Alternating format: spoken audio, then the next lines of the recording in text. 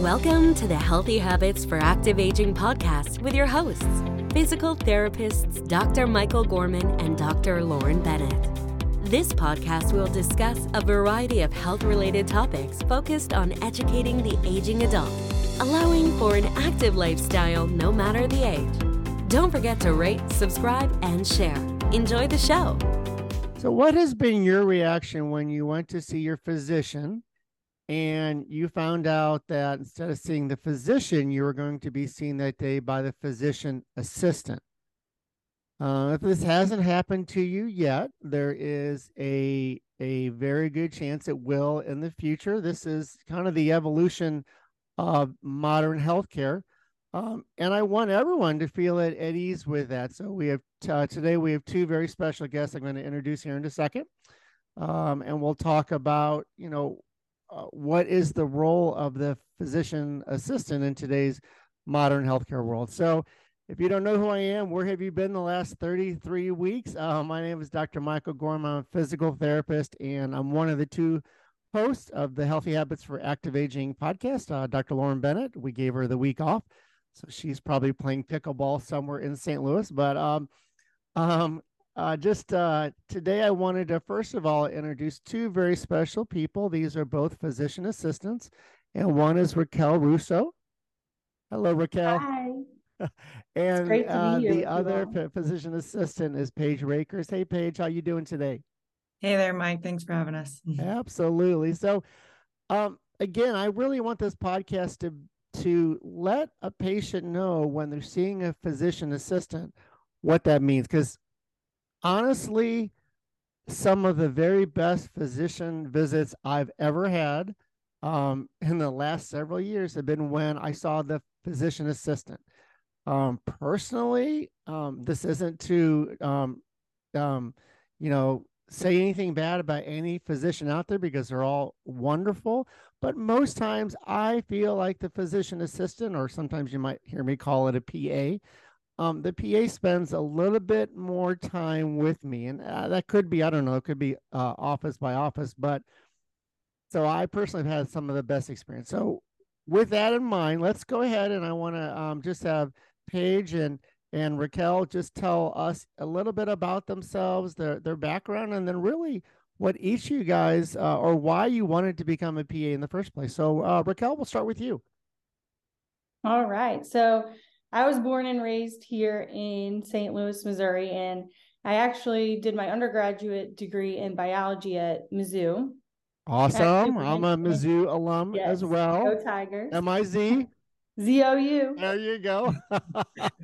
I actually went in as pre-med, and it wasn't until later in my studies when I started trying to gain more exposure in the healthcare field that I actually discovered what a PA was. So I admittedly had no idea what a PA was going into undergrad. And then I kind of found out later as I was working in the healthcare field. And I found that due to the collaborative nature of the profession and ability to kind of switch specialties and not kind of be stuck in one area, have to do a residency and then stay in that field, kind of attracted me toward that profession. Awesome. So what kind of things do you like doing in your off time, Raquel? Ooh, I love doing anything outdoors. So I'm excited that the weather's starting to warm up outside.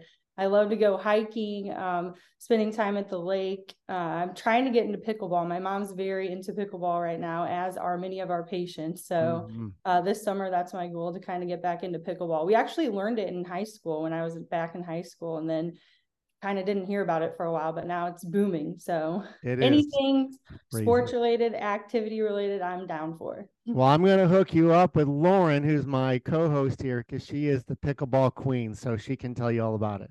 Awesome. All right. Thank you so much, Paige. Let me know, let our audience know about you. Yeah. So I'm originally from a small town in Illinois called Carlisle, about an hour east of St. Louis, pretty small, around like 3,000, graduated with like 83 kids in my class. I was pretty involved with sports growing up. So I always had that, like, love that team environment and competitive aspect of sports. Went on to play college basketball. I played at Michigan for 2 years. and then transferred to St. Louis University, played at SLU for a couple years there. Similar to Raquel, like as I was in undergrad, I always kind of knew I wanted to be involved in healthcare. Didn't really know about a PA until I shadowed, and the more I shadowed and learned about it, I realized it was what I wanted to do. My identity had always kind of been shaped through sports, and I realized sports wasn't forever. So trying to figure out, how can I make a difference the rest of my life and my career, and finding out being a PA, like you're very autonomous, but you're also working with a collaborating or supervising physician. So having that teamwork kind of things kind of come full circle. So that was kind of how I got into PA, learning about being a PA and why I wanted to be a PA. Awesome. So for those of you that don't know, St. Louis University was in the women's NCAA tournament, right?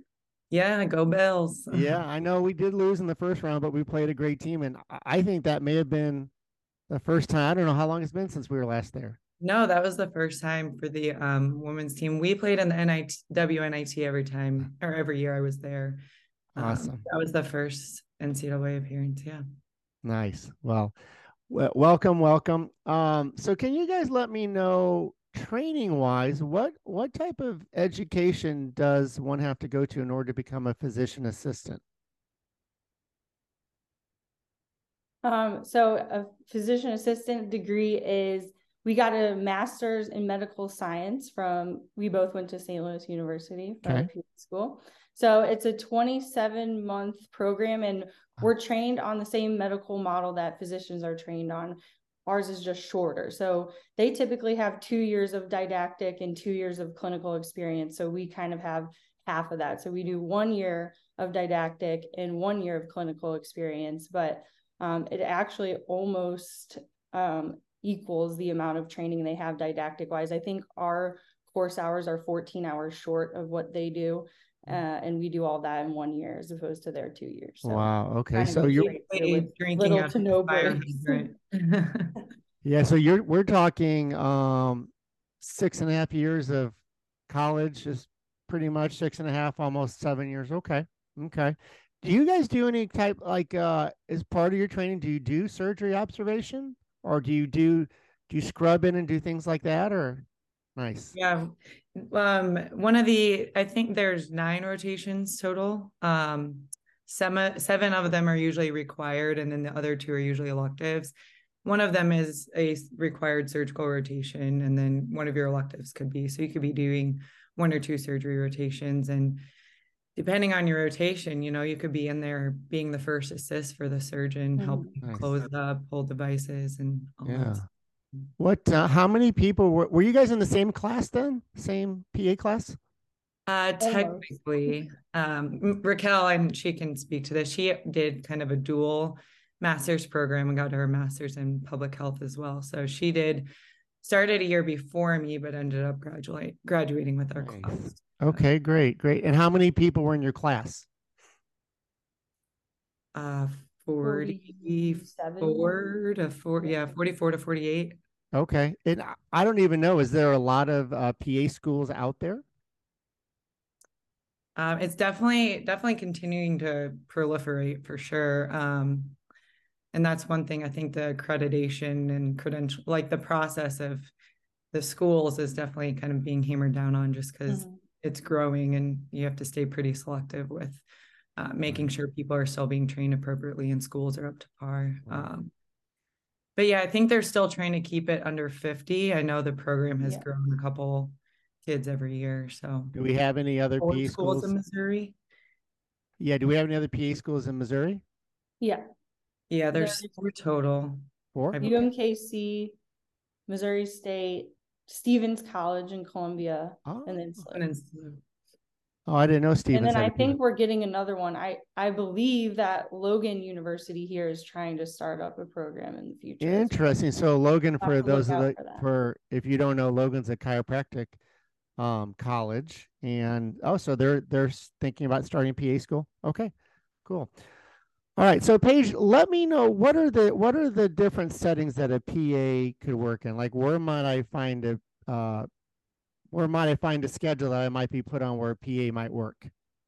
Honestly, anywhere you think of, like hospital settings, whether that's inpatient care, they're rounding on patients that are, hospitalized, or they're in operating rooms, so helping being the first assist for a surgeon. Clinics, as Raquel and I are in, ski patrol. I'm sure there's PAs that even work in ski patrol, urgent cares.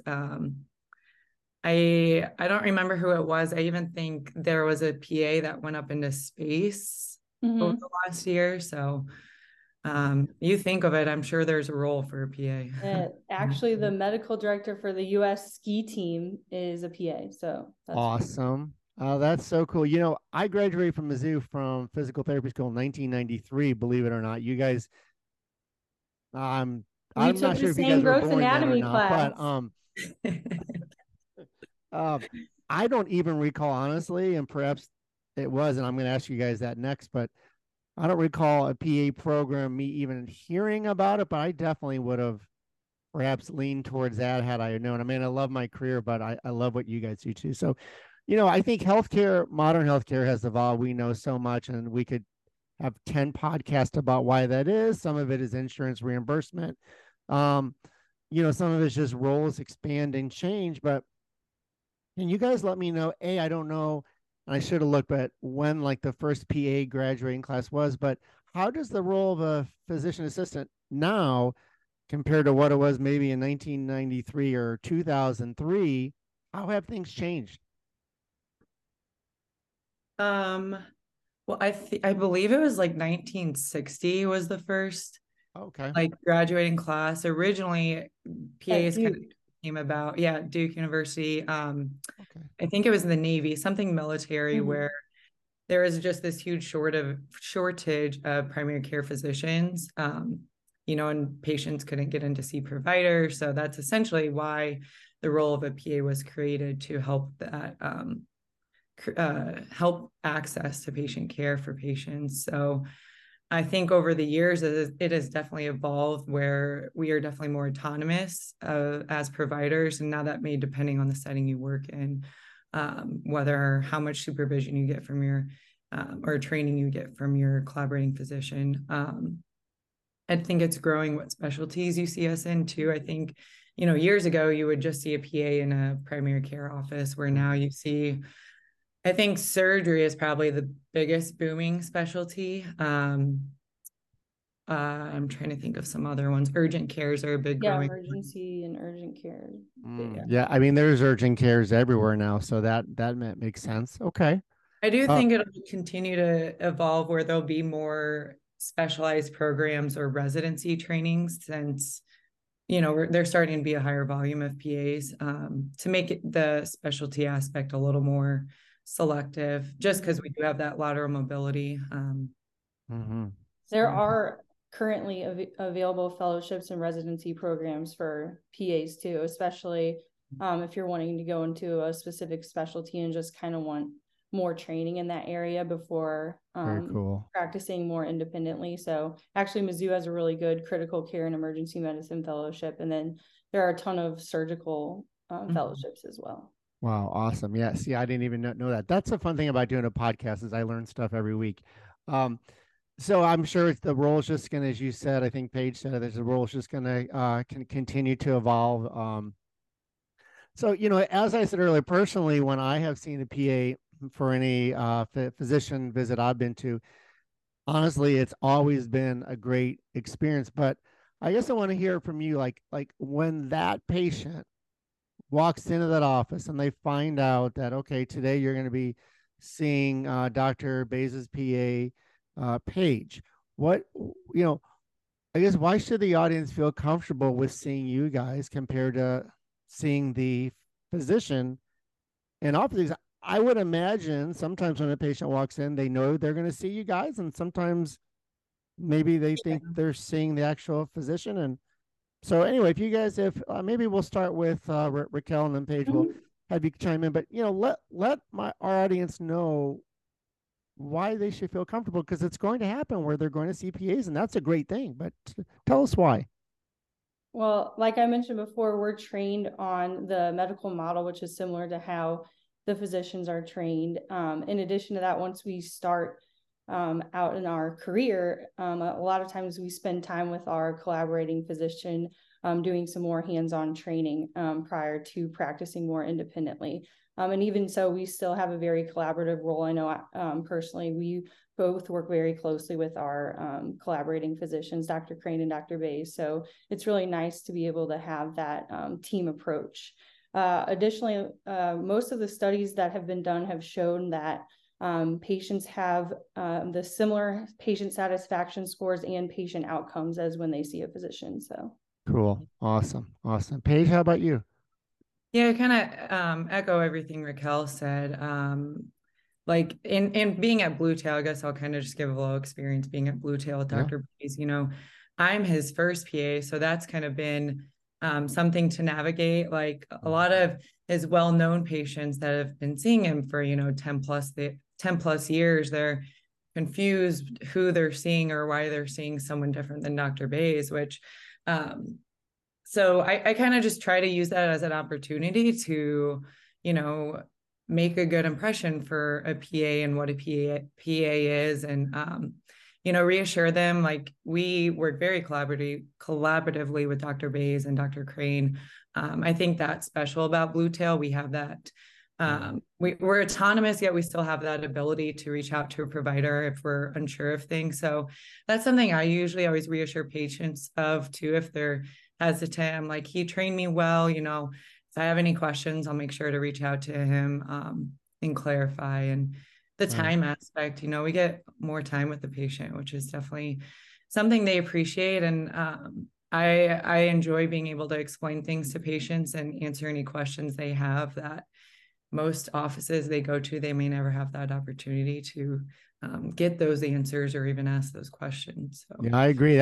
That's been my experience. I feel that when I'm able to see the PA, I definitely get more time. I get all my questions answered. And so when a new patient comes in to Blue Tail, will they see the physician first and then you guys the same visit, or you guys the second visit? What are the rules, I guess, as far as what a PA can do? I think it just depends. I think down the road, as we continue to grow at Blue Tail, I would be seeing most of the initial evaluations, maybe some of the follow-ups if Dr. Bays continues to grow and can do more of the treatment side of things. But like from a provider standpoint, we can see anything, whether it's initial visit, follow-up visit, scheduled injection, or something along those lines. There's really a lot of flexibility to that. Good. We assist in our biologic treatments as well. So a lot of times we'll help Dr. Bays and Dr. Crane harvest bone marrow and things like that as well. So great. Okay.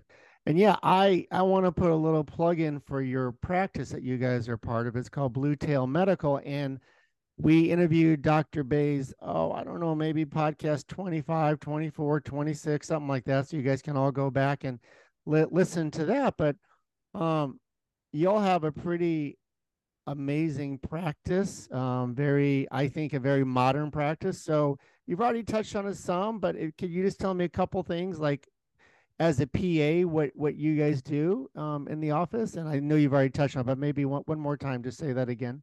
How about you, Paige?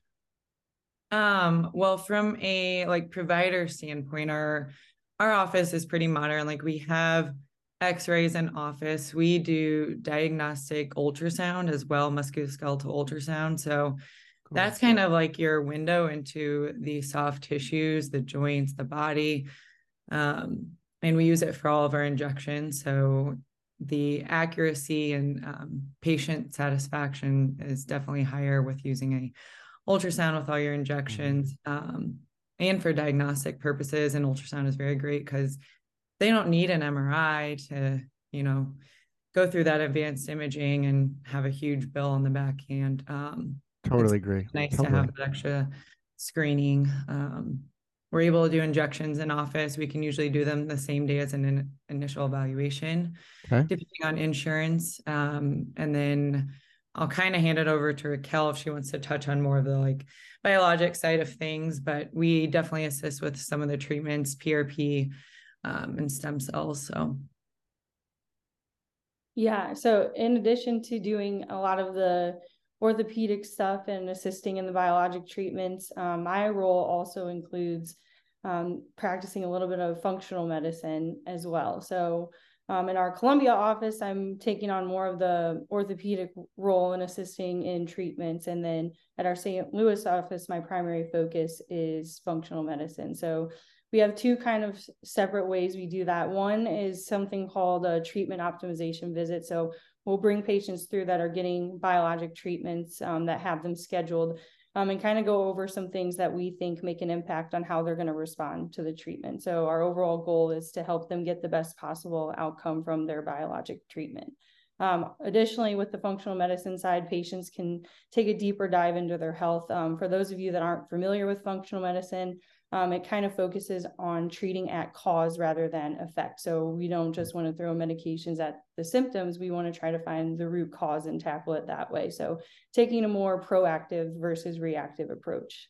So that's kind of what my role is. That is very cool. And I'm going to probably talk to you about joining us again on a podcast, because the whole functional medicine to me is just the way it should be.